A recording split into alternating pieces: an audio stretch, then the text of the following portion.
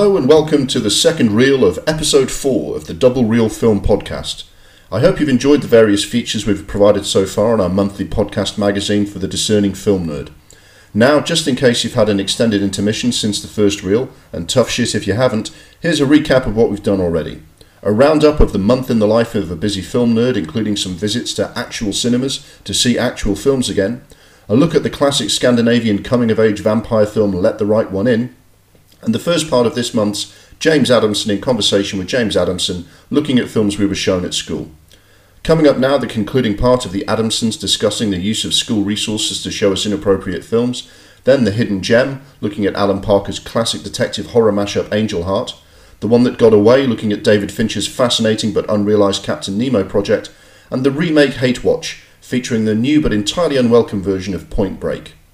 But first, let's take you back to that special guest interview. So I've got a couple more. There's a couple of animated films that I was shown, and I think they were trying to educate us, and it didn't work out how they wanted. Okay.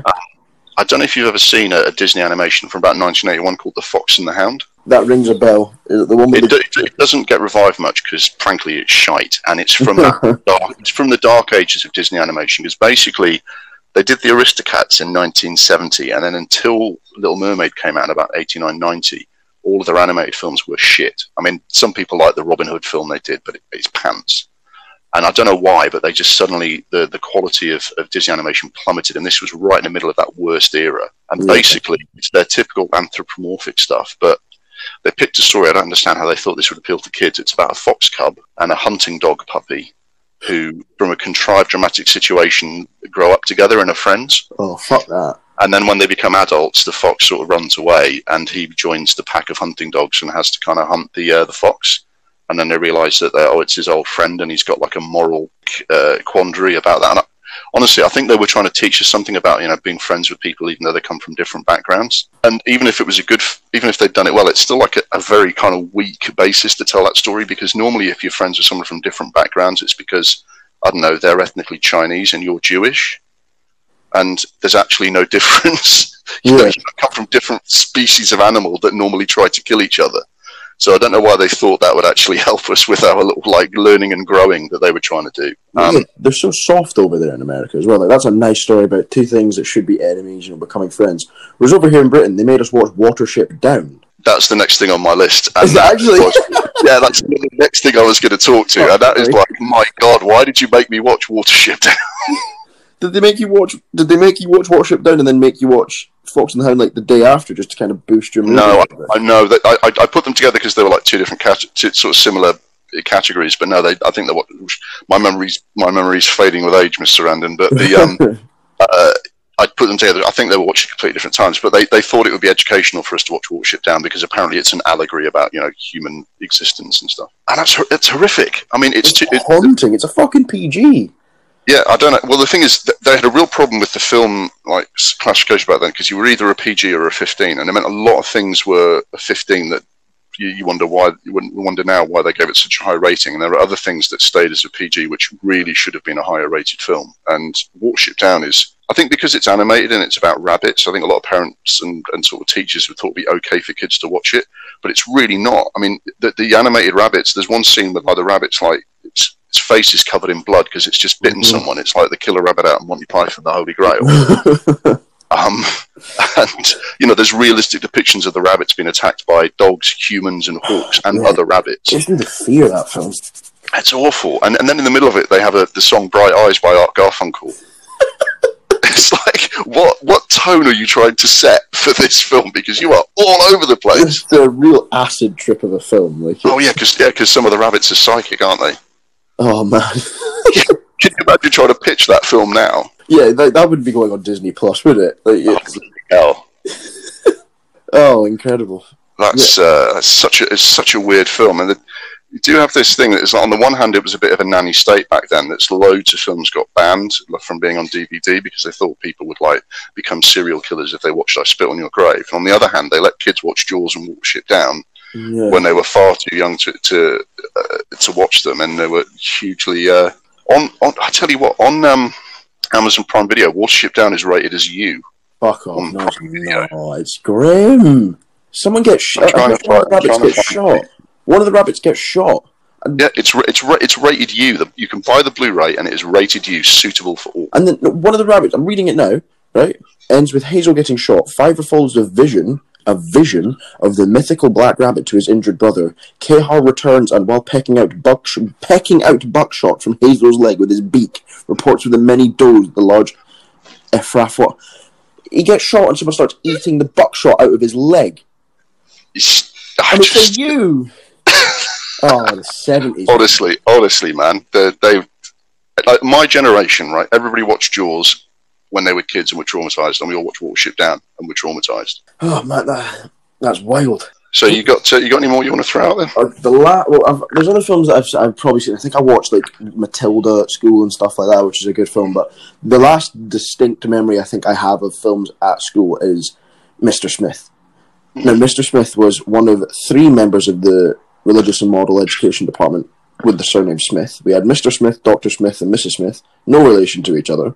But basically, we got to that point in RME where, not that we'd stopped giving a shit about religion, but you drop it, you take it in 5th year, and you drop it in 6th year. So you wouldn't take it for your final year of 6th form down in England, basically, if that was the case.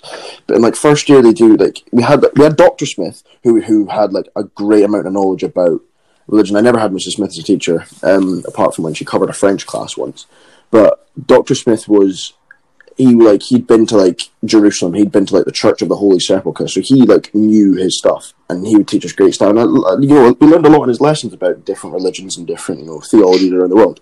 Whereas Mr. Smith, I only ever had Mr. Smith for when we went on holiday to Holland in 2nd year. Fuck knows why they let him organise a holiday to Holland, because that's another story in itself. And I only ever had him in 4th and 5th year. And by that point, they'd kind of stopped teaching you about, Hinduism, Islam, Judaism, Christianity, and stuff like that. They'd stopped doing that. It was just kind of like, it was more about the moral education. They just kind of ethical lessons for life and stuff. But we watched films because when we went to Holland, they drove there from Aberdeen in Scotland. They drove 14 hours from the school grounds all the way down to Valkenburg. It's in Maastricht. It's in that little bit in the bottom of Holland that's like surrounded by France, Belgium, and Germany. So it was good. So we got to go to like loads of places. But we watched films on that, and we watched Robin Hood, Prince in Tights. Is that Robin Hood, Men in Tights? Sorry. Yes, that's right. Yeah, it was the title was a parody of Robin Hood, Prince of Thieves. Yeah, Prince of Thieves. That's yeah. So it was I really enjoyed that. It wasn't really a thought-provoking film, and it wasn't meant to be a thought-provoking film from the lesson, but I just enjoyed Mr. Smith's film selection. That was one of the. Yeah, it wasn't bad, was it, for late era Mel Brooks? It had some of his touches in it, didn't it? Not which quite his classic era, but Mr. Smith was a fucking legend, right? He's from Bristol. So he'd come in and we'd sit down. I think it was like first thing on a Monday morning, and we'd sit down and he'd just be moaning about Bristol Rovers losing at the weekend. He'd be like, Bristol Rovers have lost at the weekend, shit. Right, so he'd be like, what film are we watching this week, Mr. Smith? He's like, we're not watching a film this week. He's like, we're watching a film this week, Mr. Smith. What are we watching? So we watched something called The Man Who Sued God. Isn't that a Billy Connolly film? It is. It's a Billy Connolly film. It's not very well heard of, but basically Isn't it based on a true story? Or inspired by an actual case or something, and then they went and... I'll draw it up now, The Man Who Sued God. But basically, it's a guy who I think is like a fisherman. Yeah, it's an Australian comedy starring Billy Connolly and Judy Davis. Mm-hmm. And it was a success in Australia. It like, debuted at number 1. But he's a delusioned lawyer. But he's a disillusioned lawyer. Sorry. And his fishing boat's struck by lightning and explodes into pieces. And he goes to the insurance company and says, "Look, my boat's been destroyed." And he doesn't get any money because it's an act of God. An act of God, yeah. And basically, Billy Connolly, it's a really good, really enjoyable film. But it's, and I think it ends with, I can't actually remember. It's a moral victory kind of film. I don't think he gets them. I can't rightly remember. But the best bit about it was Mr. Smith. Mr. Smith stole the show with this. So obviously, it's a Billy Connolly film. So there's swearing and stuff like that in it. And Mr. Smith, forgetting that we're all like 16 and 17 and probably used worse language than what was being, said in the film. Every time there was a swear word, he'd try and cough over it. So Billy Connolly's like, his boat's just been blown up and he's going, "Oh, for fuck's sake." But Mr. Smith would try and cover it up and he's like, "Oh, for fuck's sake." And you're like, what are you doing, Mr. Smith? And then we had Paradiso where they're trying to cut out all the naughty bits from the films they're watching. Yeah. Then we also saw Shawshank Redemption, which is a great film. But I think that with The Man Who Sued God, I think it was kind of trying to be... I don't actually know. I don't even know that. To be honest with Mr. Smith, you don't even know the lesson he was trying to teach you with it. But Yeah. it was kind of like, I think maybe drawing something into like, what happens if your boat's destroyed like that and you can't actually claim any compensation for it and stuff like that. So it was an interesting kind of thought-provoking topic. Shawshank was more about the legal system and like being tried and convicted of a crime that you didn't commit and things like that. Yeah. But I can't remember if this is the film we saw it in. In Shawshank Redemption, is there a sex scene where he catches his wife with the guy? Is it through a window, or they're in a car or something early on in the film? Yeah, something like that, because it's definitely not the man who sued God. But basically, there's a sex scene. We were watching a film in Mr. Smith's class, and there was a sex scene in it, and instead, he was trying to he didn't want us seeing this, this naked body, so it's on one of those big projector screens.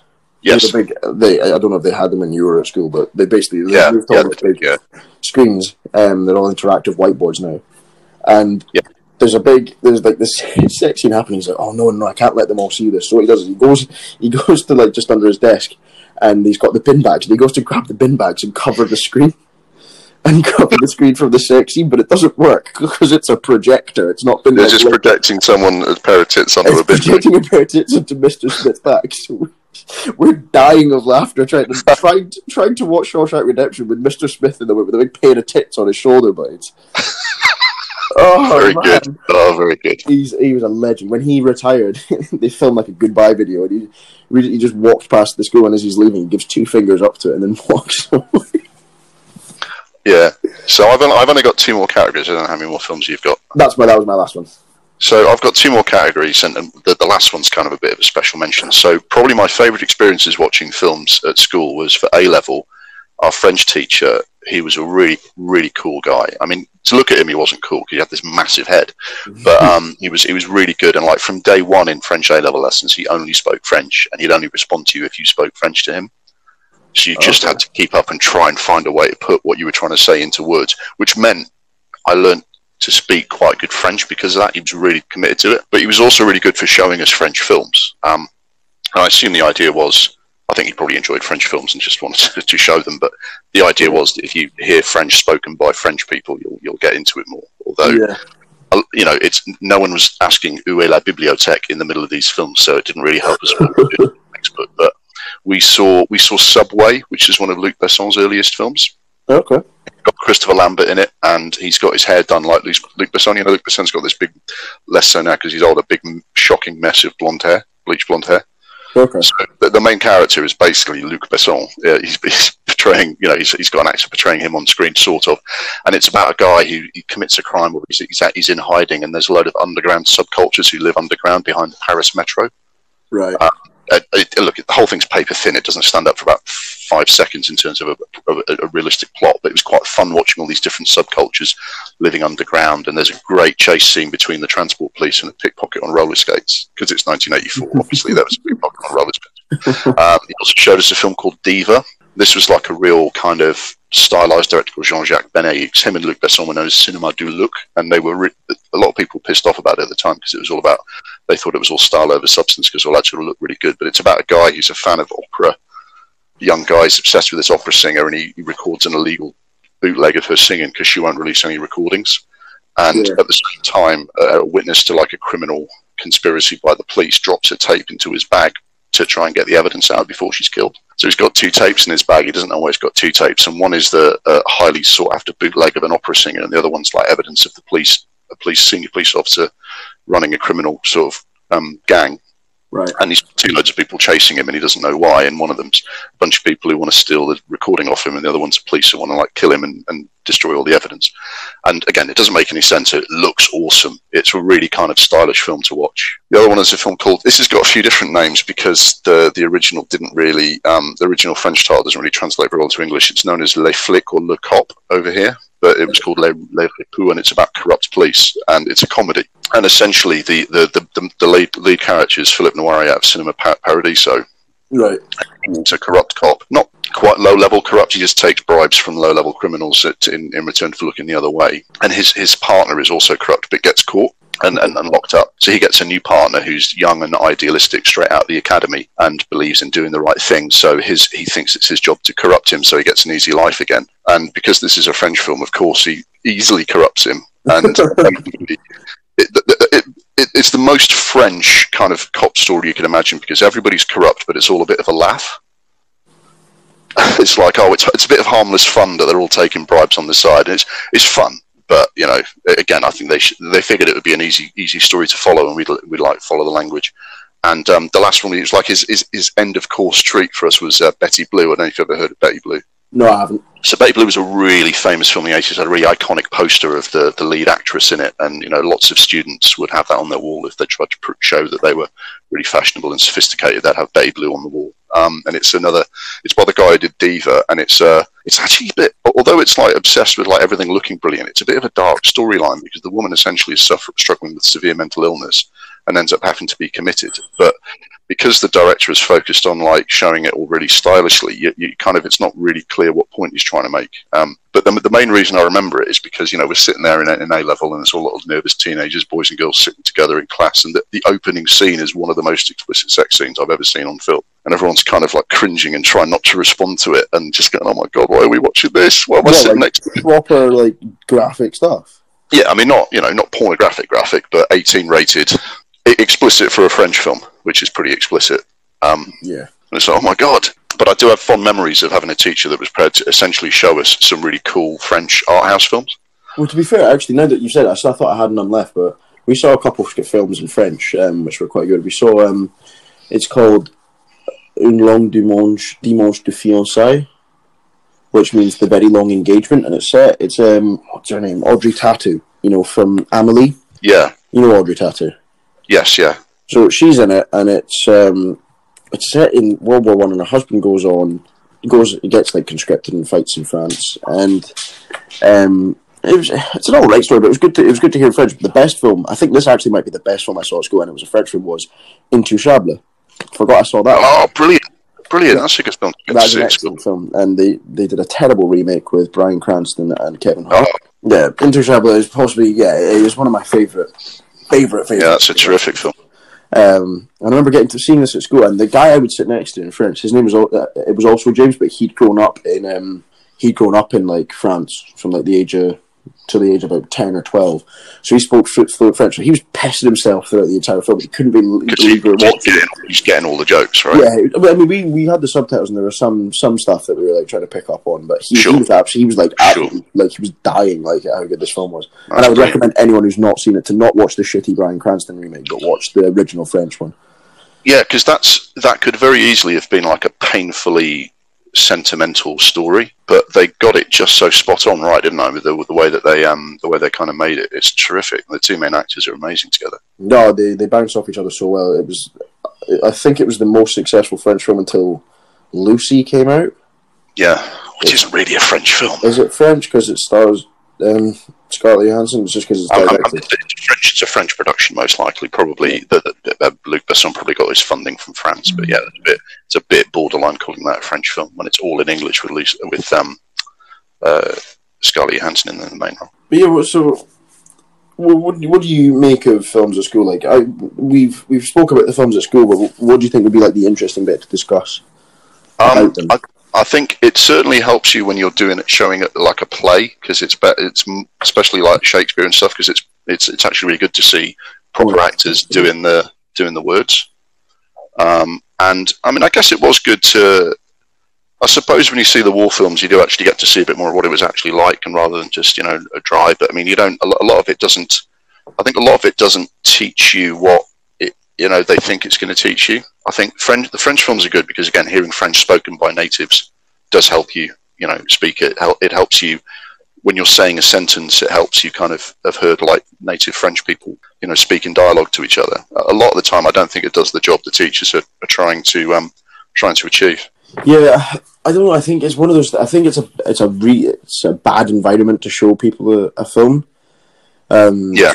Whether it's because. Yeah, you're sitting on like an awkward wooden chair, and if You know, Yeah, if you're those horrible plastic like ones. 15 or 16 and you're sitting next to someone of the opposite sex or the same sex if you're attracted to them, and then there's a load of sex on the screen, it's a hugely self-conscious age to be sat in a classroom watching stuff. Yeah, it would be hard to draw people's attention span. They turn the lights off in the classroom, so most people would just go on their phones or just chat and stuff like that. But it wasn't the best way to watch films. You still got like a couple gems here and there with Jaws and Into Shadow and Shawshank, but it was if you could get to watch a good film, it's always fun, right? Okay, so I said the worst films that I saw at school were High School Musical, and it's a bit harsh to put Warhorse in there, but I'll put High School Musical because that's some of the worst ones. What are the worst films that you saw at school? Fox and the Hound. Really? Yeah, it's absolute rubbish. Fair enough. I did want to give one special mention to a film I was shown, and it wasn't at school, but it was shown in a very similar context. It was in like a classroom context, because one place that I worked, the background to this is, I was still relatively young, at work, and still, trying to get training courses and stuff to help me develop, the skills for the job that I was doing. Could get longer in the tooth now, and I don't do that. But back then, I was trying to get training, and they had no training budget. This place I was working, because one of the senior people in the department was on a business trip and upgraded everybody to first class, so she could get more points on her credit card. Nice. And that wiped out the training budget for our department for that year. So instead of a training course, we sat down in a classroom sort of format and watched Apollo 13. What job were you applying for? Well, this is the thing, right? I was just working an office job, not to go into the details. It's an office job where you do kind of office-type tasks. None of us are in space. None of us are working with people that are in space. None of us are researching or building things to do with space travel. And I think maybe they thought that because Apollo 13 is about, like, very professional people coping well under pressure, that it would be like a good kind of skills course. So what you had some bullshitter standing there who'd completely let their second in command get away with pissing our training budget up the wall, pausing the video midway through and going, "That was a really good example of how people kind of deal with problems under a lot of pressure," and going, "Yeah, if we ever go to space, that will come in fucking handy." Yeah, I'm not going to tell people what you do or where you work, but you've never expressed an interest in me in going to space. No, and nothing I do or negotiate or organise at work, it goes into space. Amazing. I just remember, why the fuck are we doing this? Oh, so they've tried to make a really tenuous link between. This sounds surreal. Honestly, we were looking at each other. The thing is, because you don't want to get in trouble with the boss, because then at the end of your appraisal, she'll probably remember that you took the piss out of what she was doing. But you just think, sort of stealing little glances at each other, going, "I can't believe they're making us do this." And they did it to us. I cannot, honestly, that was all the training I received in a 12-month period at that place.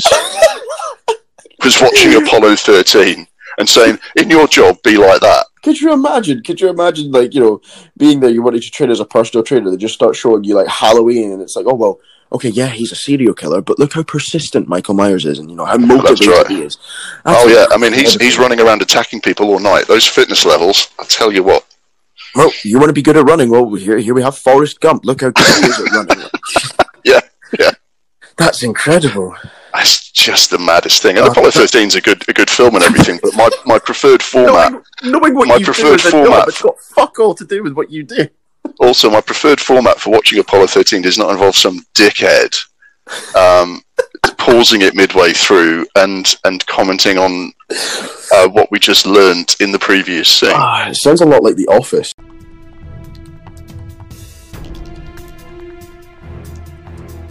That's all from the Adamsons for this month. Hope you enjoyed it. A full and uninterrupted version of the interview will be made available as a bonus episode soon.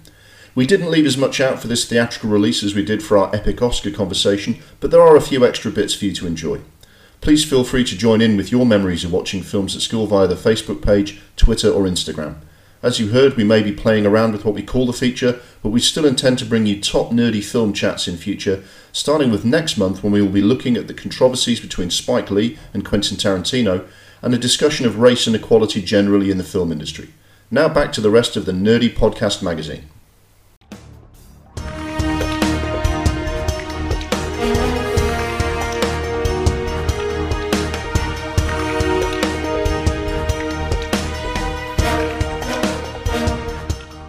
And now for the Hidden Gem feature, in which I draw your attention to a film that is not as well known or as appreciated as it deserves to be.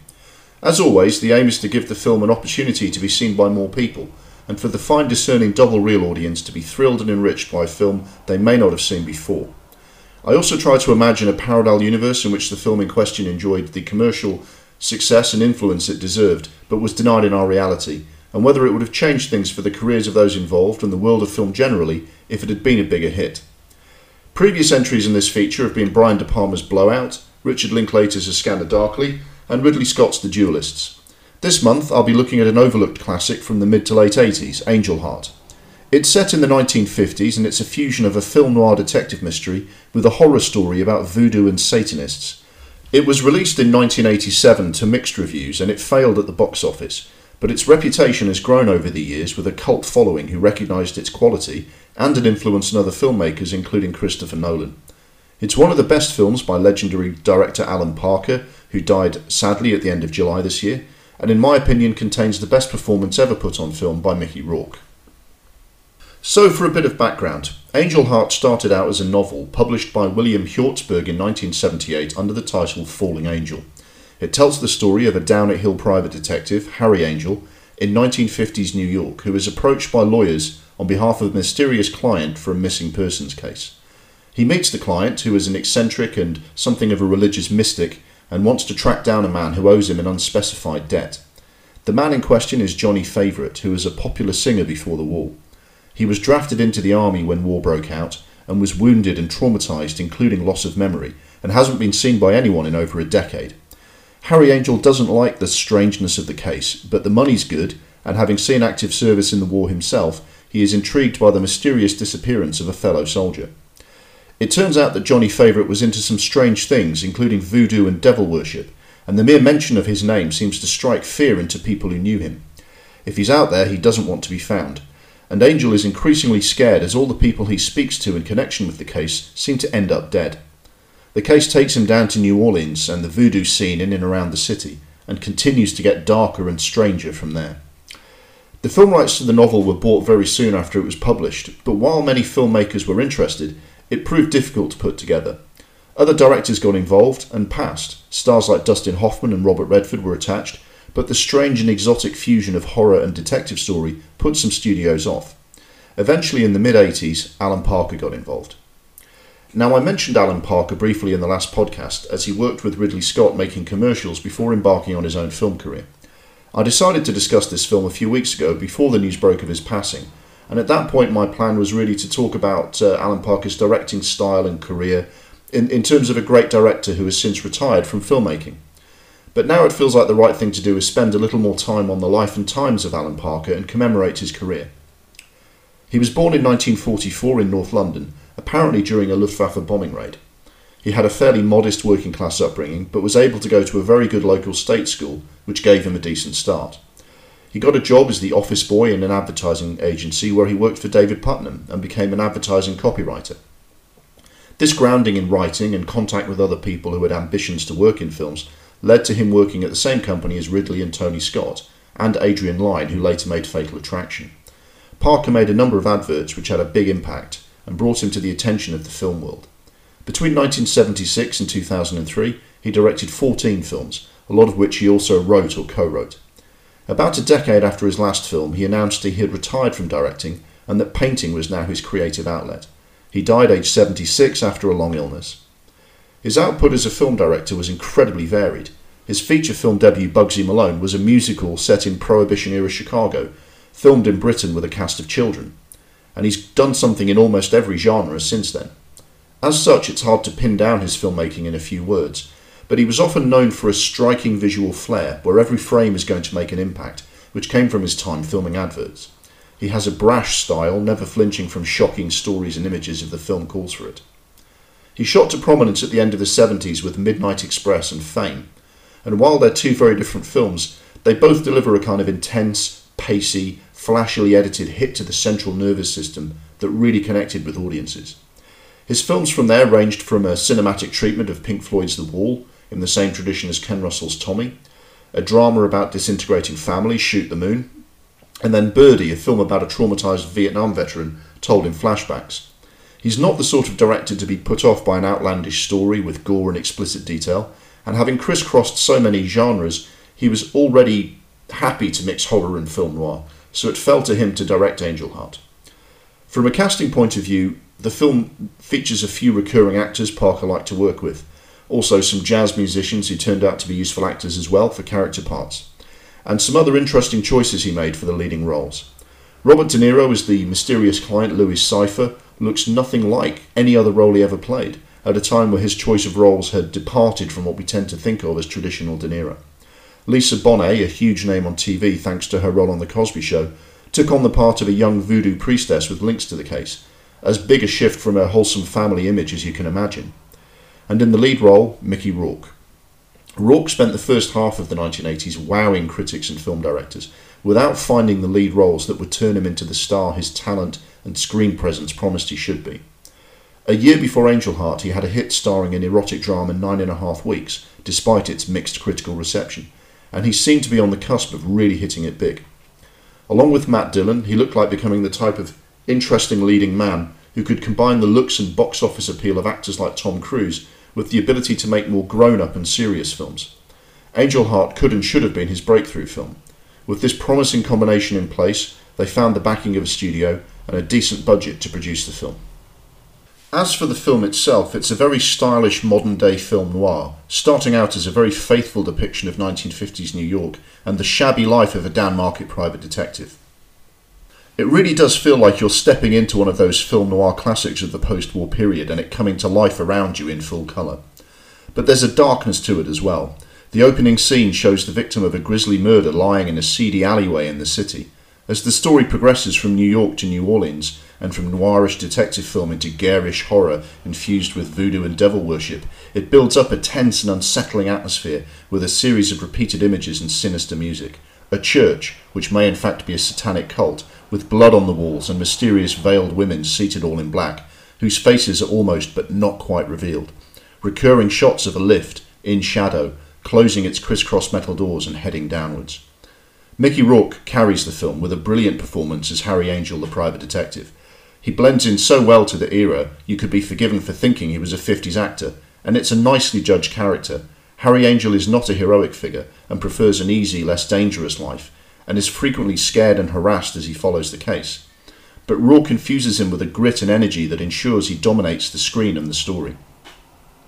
I went to see this at the cinema when it came out. It was 18 rated and I was clearly too young to be watching it, but the Cannon Cinema in Durham, as it then was, took very little notice of things like that, and I was allowed in for some illicit thrills.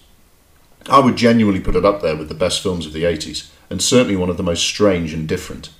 Watching it again years later, I think it has genuinely stood the test of time. The film noir atmosphere is brilliantly realised, and it moves seamlessly into the humid, southern Gothic atmosphere of Louisiana voodoo, a world that is equally well developed.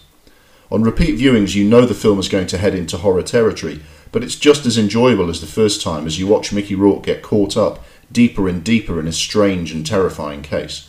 Of course, like all detective mysteries, it has a whodunit storyline which reveals all at the end. Some people may guess the ending. I didn't, but I usually don't solve the mystery when I'm watching films, especially when it does as good a job as this of putting you in the shoes of the main character. Sadly, not enough other people were enticed in to see the film, and it was a commercial failure. It ran into trouble with the American film censors before it was released, and this probably hurt its US box office prospects in the more conservative areas. Strangely, given the film includes several grisly murders and mutilations, as well as a voodoo ritual involving animal sacrifice, it seems the censors had the biggest issue with the fact that we saw too much of Mickey Rourke's bare arse cheeks in a sex scene. It might also have been difficult to market the film initially, given that if you show too much of what the film is about, you give away the plot. But if you don't, people might think it's just a period detective story and not realise it's also a whole other thing. It may perhaps have done better if the word-of-mouth reviews had been more enthusiastic, but the critics were divided, and so it fell between two stools, really. Audiences who fancied a film with a period setting, men in hats and some blood and gore, flocked instead to see the same year's release of The Untouchables. That was an easier film to sell to the public for sure. But the people who saw Angel Heart loved it, and it developed a cult following over the years on home video and repeat showings on TV. Christopher Nolan was influenced by its fractured narrative style when he was making his breakthrough film Memento. and numerous other films and video games have borrowed from its stylish images and cinematography. So firstly, I think this hidden gem is definitely one to recommend that you all seek out and watch at the earliest opportunity. It also deserves a look at what would have happened if in a parallel universe it was the huge hit it deserved to be. Alan Parker was undeterred by box office failure and followed this film with Mississippi Burning, which was a critical and commercial success. And his biggest hit of his career came years later with Evita, one of several successes he had directing musicals. But his box office form was hit and miss after Angel Heart, and he retired prematurely after making his last film in 2003, when many of his contemporaries continued and still make films today. When he belatedly announced his retirement, one of his regrets was how hard it had been to get finance and support for the films he wanted to make. A big hit with Angel Heart, a film made his way, and which perhaps only he could have made, would surely have helped him in that cause. For a director who made such bold choices and made films others wouldn't dare to, that could have only have been good for film in general. But in particular, it might have changed things for Mickey Rourke. At this time in the 80s, Rourke was a hot property because he was clearly talented, and anyone who saw a film he was in would remember him more than anyone else in the cast. But so few of his films were commercially successful. This was partly because of the films he chose and his reputation for being difficult to work with. But Angel Heart is not only a great film, it contains his best performance, and one of the best performances any actor gave around that time. Who knows what could have happened if his talent had ever truly been converted into box office gold. At his best, he was fearless, taking on tough and controversial roles, and pushing limits other actors couldn't reach in terms of intensity and charisma. But as it was, in our world, he became the George Best of Hollywood leading men, gifted in ways his contemporaries could only dream of, but didn't have even half the career he should have had. Ill-advised film choices were followed by an even more ill-advised career as a professional boxer. He later returned to acting, but was physically and emotionally battered, and he's only rarely showed what he can do on film. Perhaps also this film could have changed the career of Lisa Bonet, who showed real acting promise, but appears to have been a casualty of the controversy surrounding the sex and nudity in the film. She ended up only having a very moderate acting career after this. So that was the hidden gem for this month, Alan Parker's Angel Heart. I cannot recommend this film highly enough. It really deserves a wider audience, albeit with a warning that it is definitely not for the squeamish. And while you are hopefully seeking the film out to buy or rent and planning when you will make time to watch it, I hope you will also join me in imagining that better world where all the hidden gems have the success they deserve first time around, and the world of film is richer and finer as a result.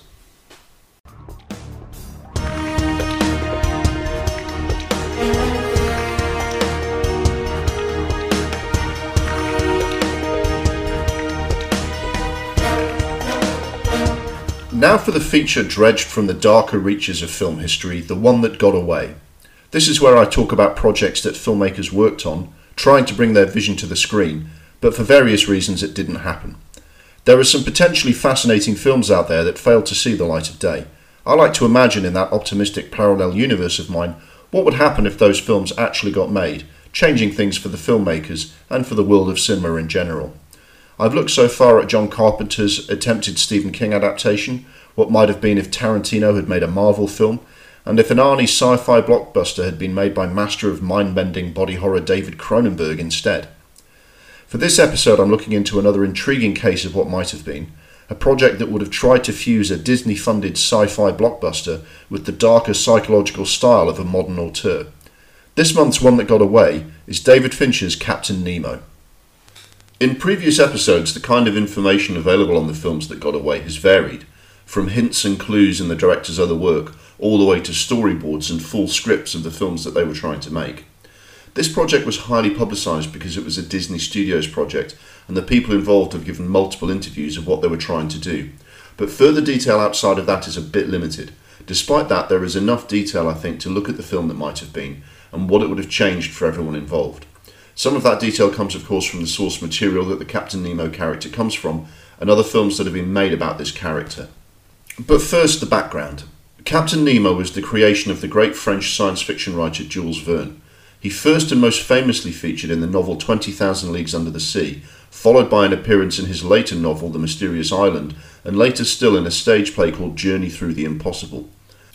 Jules Verne, along with the British writer H.G. Wells, is credited with pretty much inventing the science fiction genre as we know it today, and like Wells, he was hugely influential in the wider world, thanks to the ideas and themes of his work. Other famous stories of his include Journey to the Centre of the Earth and Around the World in 80 Days, and most of his stories are collectively referred to as The Amazing Journeys. In the original novel of 20,000 Leagues Under the Sea, the world's great naval powers in the late 1860s are baffled and terrified by reports of some sort of undersea creature that's attacking their ships all over the world. It's faster and more powerful than any sea vessel at that time, and capable of terrible destruction. An expedition sets out to find and destroy the monster, only to be shipwrecked by this mysterious underwater terror. A few of the crew, adrift in a lifeboat, find themselves in its path, at which point it's revealed to be a highly advanced submarine called the Nautilus, technologically decades ahead of anything in any navy of the time. Its mysterious commander, Captain Nemo, belongs to no country or government, and has had this machine built after his homeland was destroyed by an unknown empire. His guests or prisoners must stay on his secret vessel indefinitely while he carries out his personal mission to chart and explore the Earth's oceans while periodically exacting revenge on the world's great powers for their greed and destruction. Jules Verne's stories featuring Captain Nemo have been adapted for the screen a number of times, including in the silent era and in several TV miniseries. Most of these adaptations are pretty forgettable. The most significant film to feature Captain Nemo was the 1954 Walt Disney version of 20,000 Leagues Under the Sea. Disney started making fully live-action feature films in 1950 with Treasure Island, and at the time, 20,000 Leagues was their latest and most ambitious effort. An all-star cast was hired, including James Mason, Kirk Douglas and Peter Lorre, and a huge budget for the time of $9 million. It was a hit and received good reviews, and helped launch Disney's ambitions to make a wider range of films than just animation and family-oriented fare. As well as that, it's perhaps the best realisation to date of Verne's story, even though it misses out some of the political and technological context of the original. Not long after the turn of the 21st century, Disney seemed interested in returning to older adventures and recapturing that spirit of 19th century adventure. They did a film about Atlantis in 2001 with a period setting, and remade Treasure Island in space. No, really. And later in the decade, serious plans began to be put in place to do a new version of 20,000 Leagues Under the Sea. Now, as I'm fond of saying on this very podcast, the studios are guilty of making too many remakes, and most of them are shit. So why would it be justified to make this film? Especially since the original was a perfectly good version of the story. Well, firstly, I would say that there's a general feeling that certain classic literature justifies more than one adaptation, especially if a fair amount of time has passed since the last one. Look at the different versions of Little Women that have been made over the years. I would also argue that the true spirit and intentions of Jules Verne's Captain Nemo stories are yet to be fully realised on screen, especially his political and environmental themes. Mostly, though, it's because Captain Nemo is such a fascinating character, an anti-heroic antagonist who attacks countries and institutions that were traditionally seen as the good guys in that time, and he very much argues for an unpopular and minority viewpoint. Nemo still has a lot of resonance today. In fact, a lot of people might be surprised that this kind of character was written and was so popular in the good old days of the Victorian era. Jules Verne's books were often seen as touchy subjects in a lot of places they were published, and many early translations into English were toned down for fear of offending the mighty British Empire. And so the Disney executives of the 21st century made the interesting decision to revive a 19th century story with some genuine relevance to the present day. Initially, they made an even more interesting but less defensible decision. Their original choice to direct an adaptation of 20,000 Leagues Under the Sea was the absurdly named director McG, with Randall Wallace, the writer of Braveheart, taking on screenplay duties. This doesn't sound like a promising start to a film project of this nature. I certainly wouldn't be running out to see a treatment of this story by the visionary director of Charlie's Angels and the screenwriter who gave us the Battle of Stirling Bridge without a fucking bridge in it. This news was being reported around 2009, with McG suggesting his casting pick for Captain Nemo would be Sam Worthington. I'll talk more about the casting options for that character, but in no scenario would this have been an inspiring choice. Fortunately, McG and Disney parted ways on the project, perhaps after seeing what an absolute mess he made of the Terminator franchise. Disney turned instead to David Fincher, who is not known for big, effects-heavy blockbusters, but is undoubtedly one of the best and most interesting directors working in film today. He was interviewed at the time saying that he is a fan of science fiction as well as of the original Jules Verne novel. He was fascinated by the idea of setting a film just after the American Civil War, in which modern technology such as submarines, scuba diving, and weapons that can fire an electric current would have seemed like amazing science fiction advancements. Clearly Fincher got the steampunk concept of science fiction set in the 19th century, And his vision for that film, with a serious Disney-level budget and CGI aplenty, got everybody very excited. At this point, David Fincher had developed a very strong reputation as a film director, but he hadn't done very much science fiction at that point, only really his debut film, Alien 3. On that project, he was brought in to replace another director after the production was fairly well underway, so it doesn't give the best indication of how he would develop a sci-fi film with more of his own ideas in scope. He also wasn't the first person you'd pick to make a film aimed at all ages, including a younger audience, having made films like Seven, Fight Club and Zodiac. But there are very few better directors out there, and he's no stranger to big productions. The writer he initially brought into the screenplay was Scott Burns, who is best known for working on The Bourne Ultimatum and the highly topical Steven Soderbergh film Contagion about a global pandemic. A number of developments, changes, stops and starts followed, of which more later, and sadly Fincher pulled out of the project citing disagreements over casting and budget with the Disney studio. The whole thing went on hold for some years, and the last anyone heard, James Mangold was attached to direct after he finished his excellent Wolverine film Logan. It still has an in-development entry in IMDb, but there's not much recent sign of progress.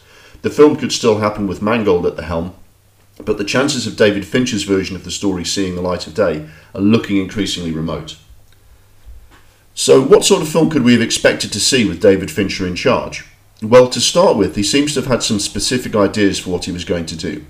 Initially, Disney was going to do a straight remake of the original novel of 20,000 Leagues Under the Sea. For understandable reasons, the project departed from that fairly early on. It's been done, mostly, in the Kirk Douglas version, and it's quite long and better suited to a TV miniseries than a 2-and-a-bit-hour film. McGee and Wallace, when they were working on it, were looking at making it a Captain Nemo origin story. This would have worked from the backstory Jules Verne wrote for Nemo in his follow-up novel Mysterious Island, where it's revealed he was originally an Indian prince whose small, peaceful but highly technologically advanced kingdom was attacked and obliterated by the British Empire, forcing him to flee. The description of this fictional kingdom bears some resemblance to Marvel's ideas for Wakanda, although I don't know if this is where they got any of their inspiration. Prince Dakar, his real name, adopts the alias Captain Nemo and arranges for the submarine Nautilus to be built in secret, recruiting a crew willing to live at sea and share his mission of science and global rebellion. Fincher, however, took things in a different direction. During his tenure on the project, the film became titled Captain Nemo - 20,000 Leagues Under the Sea, a subtitle we hope would get dropped later. He and Scott Burns worked on taking the main characters of the novel and creating a new story that would be true to the themes of the original, but work better in a 21st century film. This would have included Captain Nemo himself, the Canadian sailor Ned Land, and French scientist Aronnax from the novel, but would have enabled them to streamline the story in the most effective way and remove a potential struggle between being faithful to the original novel and making a story written in 1870 relevant to the present day.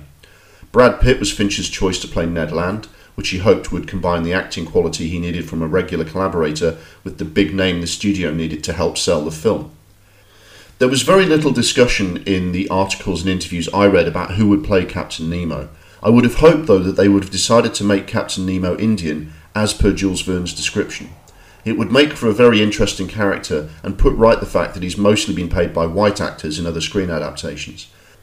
Aside from that, there are some indications of the kind of approach to the film they were going to make from an interview writer Scott Burns gave in 2013, when they were still hoping to get a green light to produce the film, perhaps after Fincher completed Gone Girl.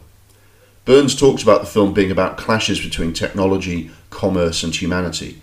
It was also suggested around the same time it would be about 70% CGI and have a budget of around $200 million. Fincher was interested, as well as his previous statement of making a sci-fi film set during the 19th century, in the different worlds and ideologies clashing. Captain Nemo, the scientist and the sailor Ned Land, and all of these conflicts taking place in the tight confines of a submarine. Optimistically, that sounded like the director and writer had found the balance you need for all films of that type to work well, between the big spectacle and the personal story. Andrew Kevin Walker, who wrote Fincher's earlier film Seven, was brought on to do additional work on the script, which suggests the project was genuinely moving forward at that time. In terms of the look of the film, there were plenty of reference points to help imagine what might have been made. The original editions of Jules Verne's novel included many illustrations, and the 1954 film added some of its own ideas to that source material. Jules Verne has been very influential in general to the steampunk genre of science fiction, where breathtaking technology is built with a Victorian look and feel. H.G. Wells and his great work like War of the Worlds is very similar. Another good reference point would be the League of Extraordinary Gentlemen, Alan Moore's graphic novel series, which used the character of Captain Nemo as part of a collection of Victorian-era superheroes acting as a kind of alternative Justice League. This was made into a film with Sean Connery as one of the characters. It was largely unsuccessful and not very faithful to Moore's work, but it contained some striking visualizations of Captain Nemo, portrayed by an Asian actor, and his mighty steampunk submarine, the Nautilus. I have a bit of a soft spot for that film, although I would much rather have seen what David Fincher could have done with that style of material. Visually then, you'd be looking to see some of that classic steampunk style, such as various impressive sci-fi hardware but built in a 19th century model, a mixture of techno equipment and Victorian costume. The Nautilus submarine would be a central location for the film, and you would think Fincher would have put a lot into bringing that into life. The combination of futuristic and retro would be critical here. Imagine a state-of-the-art 21st century airport, but with classic Victorian architectural design. David Fincher's rigorous approach to making films and eye for detail would hopefully blend CGI for the big visual impression with a lot of well-built realistic rooms and machines for the actors to perform in. Perfect world, you would want to see Fincher do for the alternative futuristic 19th century what George Miller's Mad Max Fury Road did for the distant future apocalypse.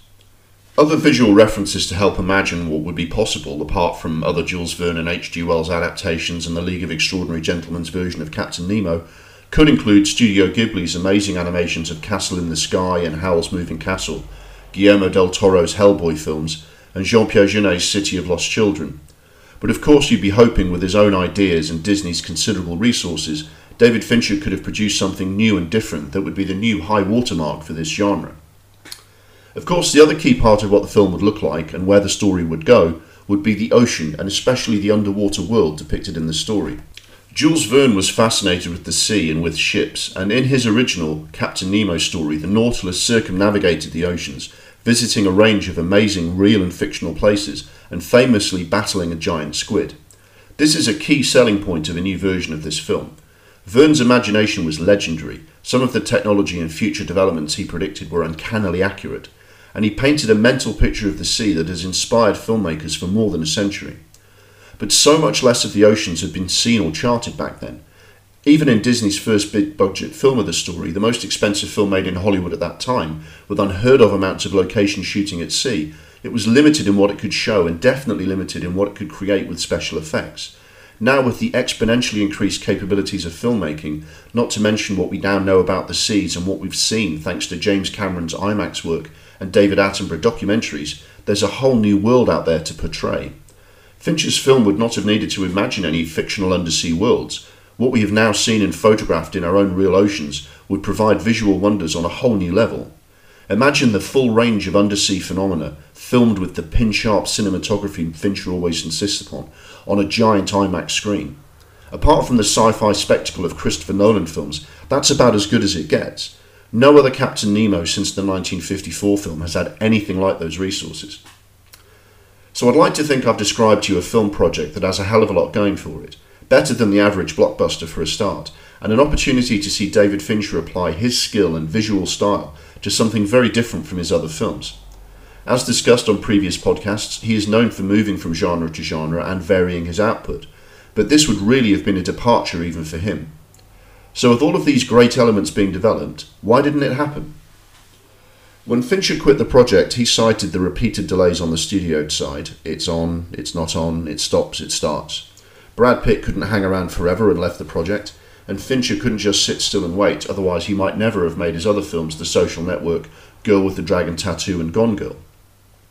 He said the corporate culture, and his words, corporate anxiety at Disney, meant he couldn't move forward. Every time he thought he had good potential names for a cast, they would either want someone else or want to doubly protect their investment by ensuring the main three characters were the biggest names possible, which he found impossible to satisfy.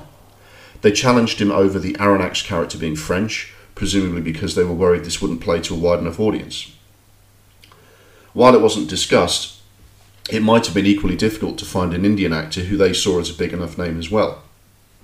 This puts a lot of responsibility on who plays Ned Land, the North American character, and nearest thing to a hero the story has. Without Brad Pitt, Fincher wanted Channing Tatum, a reasonably big name and a good actor, but the studio wanted Chris Hemsworth. Fincher perhaps didn't have quite enough clout by himself to win these battles. He's a highly regarded director and a lot of his films have done well commercially, but nothing in the billion-dollar blockbuster range. And his most recent film prior to this, The Girl with the Dragon Tattoo, had done okay but not brilliantly at the box office. I don't think this would have put Disney off working with Fincher. His reputation is excellent and the sales of a Disney film don't rely on the name of the director or what he's done with a very different R-rated film. But it probably made it harder for him to get the boardroom on side for his ideas. Fincher can be a pretty belligerent character if he feels the studio is messing him around. He fell out with Fox over Alien 3, understandably, so it's perhaps no surprise that he cut bait and moved on to other projects. The underlying problem that Fincher could really have done nothing to solve was Disney's problems on other films. They had a number of flops around that time, and crucially most of their successes were either Marvel or Pixar, which are studios they acquired, not original productions. Traditional Disney releases were going through a very patchy period at the box office. They attempted to revive some famous brands, especially some famous Disney titles, and none of them went that well. Their live-action Sorcerer's Apprentice flopped, response to Tron Legacy was lukewarm, and a new animated feature Mars Needs Moms made a disastrous $39 million at the box office against a $150 million budget. And what would have preyed on their minds in particular was the failure to revive several old classics in new big screen treatments. Oz the Great and Powerful, a prequel to The Wizard of Oz, did okay but wasn't the smash they would have been hoping for. The new Lone Ranger film lost them $190 million. John Carter lost $200 million and brought about the resignation of the head of Walt Disney Studios. Essentially, the failure of those two films meant that the money for two other big Disney blockbusters just went up in smoke. It also meant disruption at executive level just when projects in development might be feeling a bit vulnerable. Add to that, other attempts to make films in the steampunk or similar genre have not always been successful. The League of Extraordinary Gentlemen was a flop and mauled by the critics. Sky Captain in the World of Tomorrow, more diesel punk than steampunk, but it fits the argument, was a commercial flop despite decent reviews. City of Ember failed up to light up the box office and the planned franchise didn't materialise, and Jonah Hex fared even worse. Those were the recent projects that had been on the minds of the studio, and further back in time, efforts like Baron Munchausen and Wild Wild West were commercial failures as well. Worse still, the most recent Jules Verne adaptation, Around the World in 80 Days, with Steve Coogan and Arnold Schwarzenegger, had been a terrible commercial and critical failure. There was also the film Cowboys and Aliens, which pitched extraterrestrial spaceships and lasers against 19th century heroes, and that was a flop as well. Was Disney right to pull the plug then? Was it just not the right time for another big-budget adaptation of stories and characters whose appeal to a mass audience 150 years ago couldn't be replicated today? Would it have been throwing good money after bad to try and make a quaint old Victorian novel into a blockbuster on the level of Marvel and Star Wars? I don't think they were. To begin with, there's a big difference between a half-assed rehash of some shit TV series no one can even remember in Wild Wild West and one of the greatest science fiction stories of all time with a strong narrative to work from. Things like League of Extraordinary Gentlemen, Jonah Hex and Around the World in 80 Days failed because they were very poorly done. And a lot of the other failures were perhaps unlucky. Sky Captain and The World of Tomorrow didn't have particularly famous source material or full-on support from a big studio, for example. But the big problem for most of these films is they just weren't all that good. As for Disney's own failures, in my humble opinion it was a bit unfair that it made them lose their nerve regarding Captain Nemo. On the face of it, John Carter could be an example of old classic sci-fi set in a bygone age which failed to connect with a modern audience. Edgar Rice Burroughs wrote his first story featuring John Carter journeying to Mars in 1912, and the character was a soldier from the American Civil War. But bear in mind that in the 100 years since those stories first came out, they've been so influential and its premise and ideas used so many times from Flash Gordon to Star Wars that it was never going to seem fresh and new to a modern audience. Plus the fact that, with the greatest of respect to Edgar Rice Burroughs, his writing was pulp fiction for boys that hasn't stood the test of time. Hence why Michael Crichton and Steven Spielberg may have borrowed wholesale from his ideas about dinosaurs still walking the earth today for Jurassic Park, but they didn't try to adapt as original stories. And Disney needs to take some blame for absolutely butchering the marketing for that film. It was going to be called John Carter of Mars, but they were worried that having Mars in the title might put off people who didn't want to watch a science fiction film. Why would you market a science fiction film to people who don't want to watch a science fiction film? Round about that time, half the films at the top of the box office are basically science fiction of one sort or another. It's not like it didn't have an audience. The Lone Ranger might also be seen as a reason to change direction, a classic story from long ago that failed in an updated blockbuster version. But again, that's a character and a style of film that's been done or borrowed from many hundreds of times.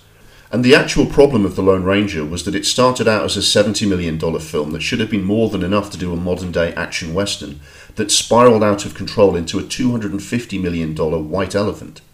As for Oz the Great and Powerful, it's about a wizard, and modern audiences are getting enough wizard action already from the Harry Potter and Fantastic Beasts franchises these days. And of course, a period setting doesn't have to be an obstacle for modern audiences in a big blockbuster film. Disney themselves have had some success with big-budget live-action revivals of their old classics that were set in a bygone age. Maleficent, Beauty and the Beast, Cinderella and Aladdin, for example. If the story is good and people want to watch them, they can work. And Jules Verne's Captain Nemo stories are a lot fresher than the other adaptations that failed. Captain Nemo is a fascinating, anti-heroic figure fighting against ruthless and greedy imperialist powers. It's surprising how popular an idea like that was at the time, given how radical it was. Leaving aside various low-budget rip-offs and forgettable TV adaptations, Captain Nemo has only really had a couple of proper cinematic versions. The latest technology developments, advancements in knowledge of our oceans and modern sensibilities about the politics of the story, and casting an Asian actor, all of these things would make for a new and different film that's worth a remake this time. There are things in this story and its characters which are, if anything, more relevant today than when Jules Verne was writing them. And maybe the problem with steampunk is that it hasn't been done properly yet. David Fincher would have done it properly, and hopefully attracted fans starved of decent films in this style. Most importantly, Fincher had a really strong line on the story, and the central character of Captain Nemo, which would have made the film work. It's a classic kind of character for him to work with. Captain Nemo is a disruptor. He's fighting the world and swimming against the tide, almost literally. In a variety of ways, he often has these kinds of characters in his films. He himself is a rebellious anti-authority figure, and I think that interests him, even when the portrayal he does of a character like that is highly unsympathetic. John Doe in Seven, Tyler Durden in Fight Club, the serial killer in Zodiac, Zuckerberg in The Social Network, the girl with the dragon tattoo, Rosamund Pike in Gone Girl. These are all highly disruptive characters, and while Benjamin Button isn't putting a spanner in the works of the world around him like everyone else is, he is literally going in the opposite direction to everyone else in the world. The film he did about Captain Nemo would not just have been about empty spectacle, it would have been as substantial as any other film he's made. It would have raised questions for this century and connected with a fascinating central character, as well as delivering all the thrills. Disney should have shown more faith in the project and the director they had on board. So will Fincher's Captain Nemo ever get made? The chances seem pretty slim. Disney seems to have moved on to another director. If it sees the light of day at all, it might be with James Mangold or someone like that. On the other hand, they seem to be going for the Captain Nemo origin story instead, perhaps in the hope of starting up a possible series of films. Could they eventually get back to the later story along the lines of what Fincher and his writers were developing? Maybe. It's not easy to imagine that they'd go back to Fincher or that we'd work with them again if they asked. He did work with Fox again after his turbulent time on Alien 3, so it's not out of the question. Another factor on the plus side, Fincher's next film, Mank, is something he's been trying to get made for a very long time, and finally it's seen the light of day after fears it would never happen. Maybe Captain Nemo could come around. On the minus, Fincher has a lot of projects on the go, not just film. He's involved in a number of TV projects for a start, and there are other long gestating projects that he's passionate about, so this one might never happen now. If so, I'd like to imagine a truly great film that didn't get made in our world, but perhaps it did in my parallel universe where everything worked out as it should in the world of film. Maybe audiences there were thrilled and challenged by one of our great directors getting the opportunity to work at the same level as Christopher Nolan. I'd like to think so, and to imagine that this particularly mysterious and impressive one that got away is still out there, gliding through the watery depths of alternative film history.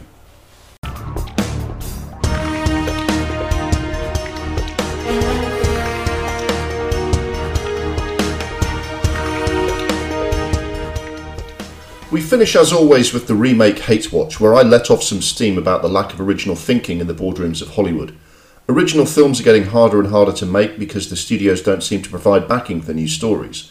We know of course about franchises and sequels, but what really grinds my gears are endless remakes. Now, of course, this may seem hypocritical of me when I talk about certain remakes as among my favourite films, when I've been banging on for a significant portion of this episode about a more or less remake of the classic Captain Nemo story that I really wanted to see. The best explanation for my position is an article on IndieWire I found, which puts it better than I ever could. When done with directorial intention rather than cynical commercialism, remakes can be some of the most inventive movies ever made. This is why remakes such as the 1978 Invasion of the Body Snatchers or the 1986 version of The Fly are legitimate and not going to show up on my list for a hate watch. The remakes I'm complaining about are the ones when the suits in the boardroom just sweep all the scripts with new ideas on them off the table and decide to rehash a great film at huge expense, usually twisting the arms of creative people who would rather be doing something else and forcing them to do this shit. This episode is about just such a film, the 2015 remake of the action classic Point Break. Now, I'm always fairly angry and irritated for this slot, as I genuinely object to the existence of these films, but this time my piss is especially close to boiling, as to do a proper assessment of the film for this podcast, I had to pay to watch it. Was it judgmental of me to line this up for a hate watch before I'd even seen it, not knowing if it was any good? Probably. But I object to its very existence and avoided it until now. Now, having shelled out the princely sum of £3.49 and forced myself to watch this piece of shit, I'm properly fuming. Most people will be aware of the original film of Point Break. It was the pinnacle of Catherine Bigelow's early career, where she specialised in violent genre pictures, especially action thrillers.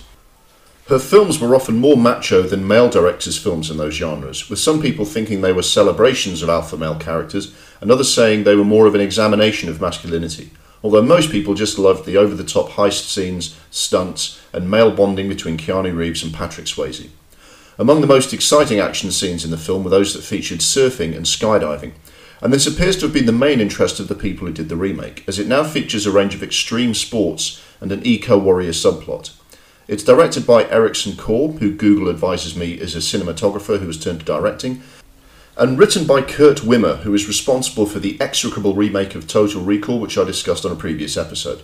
He also wrote the script for a spy thriller called Salt, which is worth watching only for the curious spectacle of a film expecting audiences to believe that Angelina Jolie's spindly little arms could knock out men twice her size with Austin Powers-style karate chops. The remake opens on a sequence of an extreme sports athlete and his friend attempting a ridiculously dangerous dirt bike stunt on a mountain ridge while filming themselves on YouTube. The stunt goes tragically wrong and the survivor, Johnny Utah, goes off to train as an FBI agent, as you do. This is of course the special movie FBI, where students in the academy are allowed to investigate live cases and give presentations on their findings to the head of the agency. And of course, because it's the movie FBI, trainee agent Johnny Utah is seconded to operate as a real agent, because they need someone with his background to go undercover and infiltrate a gang that incorporate extreme sports into their crimes. So off he goes undercover to join the gang. It's a framework for a number of stunts of the sort you can watch on YouTube or in specialist documentaries. A lot of these stunts are very well done, but they don't add up to a film.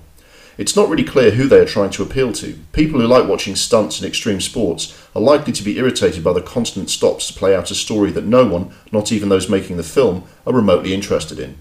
They've thrown a lot of money at the film, but in doing so they've taken all the fun out of the original story. It looks less like a remake of Point Break and more like a perfume commercial that borrows from Point Break, which is painful to endure because perfume commercials last less than a minute even if you can't fast forward through them. This drags on for 2 fucking hours. In the story, the gang Johnny infiltrates is undertaking a set of extreme sports challenges they call the 8 Ordeals. The bigger ordeal is having to sit through this film. Unlike the original, it's just no fun. There is some stuff on here which kind of half covers the whole undercover malarkey and divided loyalties because he's bonded with the gang, but it's completely uninvolving because no one is actually bothering with the story. The 2 main actors don't even have a fraction of the charisma and chemistry that Keanu and Swayze had in the original. And in place of the rambunctious surf gang in the original, we have a group of extremely boring eco-warriors, which is just another piece of attempted story and motivation that doesn't get developed. Why do they want to snowboard down this mountain? To save the planet. Okay. Oh, here's a heist of some kind. Now some more jumping off of things, making rad hand gestures. While the original film may not have been written or made by surfers, they got that there was a whole subculture to surfing that would make an interesting backdrop to the well-worn cop goes undercover and finds himself identifying with the criminal story, and they properly went for it. Even though actual surfing experts would tell you they got some details wrong and it doesn't portray the real surfer world like, say, Big Wednesday does, they get away with it because it works as a film. This remake, on the other hand, feels like they just pulled some random cliches out of a hat and said, go make a movie. The wingsuit scene is a case in point. In one of the scenes, they are set the challenge of flying in specially adapted suits at high speed through the mountains. It's a terrific stunt, really. I take my hat off to the stuntmen who performed it. I understand they used no CGI, so some seriously brave and skilled people had to go to some really extreme places to put that on film. Two problems though. One, it looks like a cross between a flying squirrel and a sleeping bag, so it's really not as cool as they think it is. And two, in the story, there's no real reason they're doing it, and the viewer does not give a single shit about what's going on because the characters are so dull and lifeless. There's nothing going on between them, even closely resembling drama or plausible motivation. And that's the key. It doesn't matter that the story is bollocks. Of course some dumb bro who does YouTube stunts doesn't really become an FBI agent. And of course he doesn't get whisked out of the training academy because a criminal gang just so happens to be using the exact sort of extreme sports that he's into. We get it. But you've got to give us a couple of characters worth watching and caring about. Otherwise, why bother? Because if all you want to do is coverage of cool stunts, do a documentary about the people who do them and why they jump off mountains and things. That would be genuinely interesting, like Man on Wire or Free Solo. Leave the dramatics to people who can fit them into a story, like Mission Impossible and Fast and Furious. Then, having departed so much from the original story, including everything that was entertaining about it, it's as if the filmmakers suddenly remember, oh shit, we're meant to be doing Point Break, aren't we? Quick, do some of those bits from the original film. Said bits include where Johnny can't bring himself to shoot Bodhi and fires into the sky instead while giving a roar of pure emotion, and the final scene where, spoiler alert, Bodhi just wants to surf the final wave and Johnny has a decision to make. But they're so perfunctory that it's just irritating. It looks ridiculous without any sense of genuine connection between the characters and between the audience and this story. That's what made it work in the original film, even though it's completely preposterous. And it's what made the homage to Point Break work in Hot Fuzz, but you don't get that here. It also falls into the same trap as the new version of The Italian Job. Don't remake heist movies, just make your own. They're all the same movie, so what matters is what else you put into it. And yes, I know that may seem hypocritical because I like Steve McQueen's Widows, which is a heist film and a remake, but that was an adaptation from a different medium, a TV miniseries, and once again Steve McQueen is a director with ideas that he explores fully in the film, whereas the makers of this version of Point Break, well, they aren't. To be honest, now that we get to the end of the slot, I'm not as angry as I was about some other shit remakes that we've done. I was very pissed off to have to pay to rent it, but in the end I just don't feel that strongly about it. It's such a futile, dull exercise that I can't be bothered to be that angry about it. I do feel bad for the people involved in the stunt work, because they genuinely deserve to be involved in a better film. Well, I think we've given the makers of the new version of Point Break a good talking to. I've also given them £3.49 of my hard-earned money, so I don't think they're that bothered. Frankly, if they don't look at that film and feel ashamed already, nothing I say would make a difference anyway.